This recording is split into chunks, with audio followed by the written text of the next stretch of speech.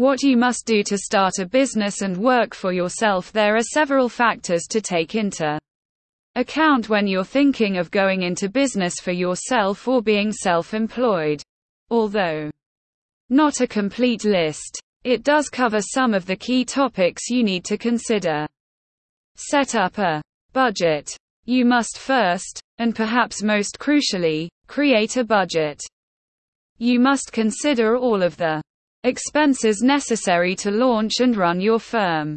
These could consist of renting office space or a storefront, and the accompanying expenditures, such as electricity and an internet connection, purchasing or hiring a car, and the cost of gasoline and maintenance tools, computers, and phones, as well as building up and hosting a website, staff who work with marketing and advertising products. Of course, you might not require each of these. Many successful enterprises don't require physical locations. Most of the necessary equipment may already be in your possession. Before the company is more established, staff may not be required.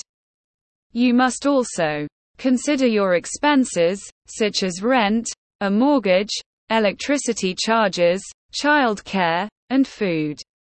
The next step is to determine how much of your own money you can comfortably invest. You can use this to determine whether you need to look for an investment or a company loan. Business strategy. The creation of a company plan is typically done for two reasons: for commercial purposes, including establishing goals, generating ideas, and making short and medium-term plans to present to individuals who are not part of your company, most often banks or possible investors if you're trying to raise money. Whatever audience you're presenting it to, it's crucial to be truthful and realistic about your expenses and earning possibilities. If it will be seen by individuals outside of your company, then be certain that it appears polished.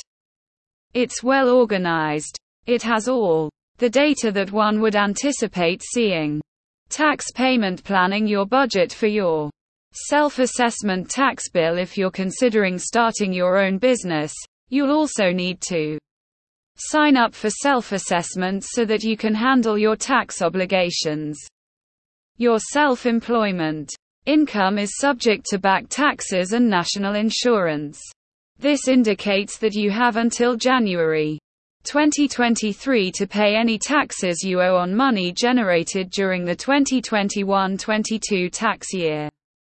As a result, you will need to make plans for how you will pay what could be a sizable debt. The good news is that you'll be able to estimate your tax liability for the end of the preceding tax year. You now have 9 months to get ready. Lastly, it's crucial to make sure you have insurance if you own your own business. Kelcas Corporation. Wilhelm. Lilliehook. A business insurance policy, such as public liability and equipment insurance, is required. But there are numerous things to choose from. You might also want to think about getting personal insurance coverage since you no longer have an employer to rely on for health insurance or sick leave.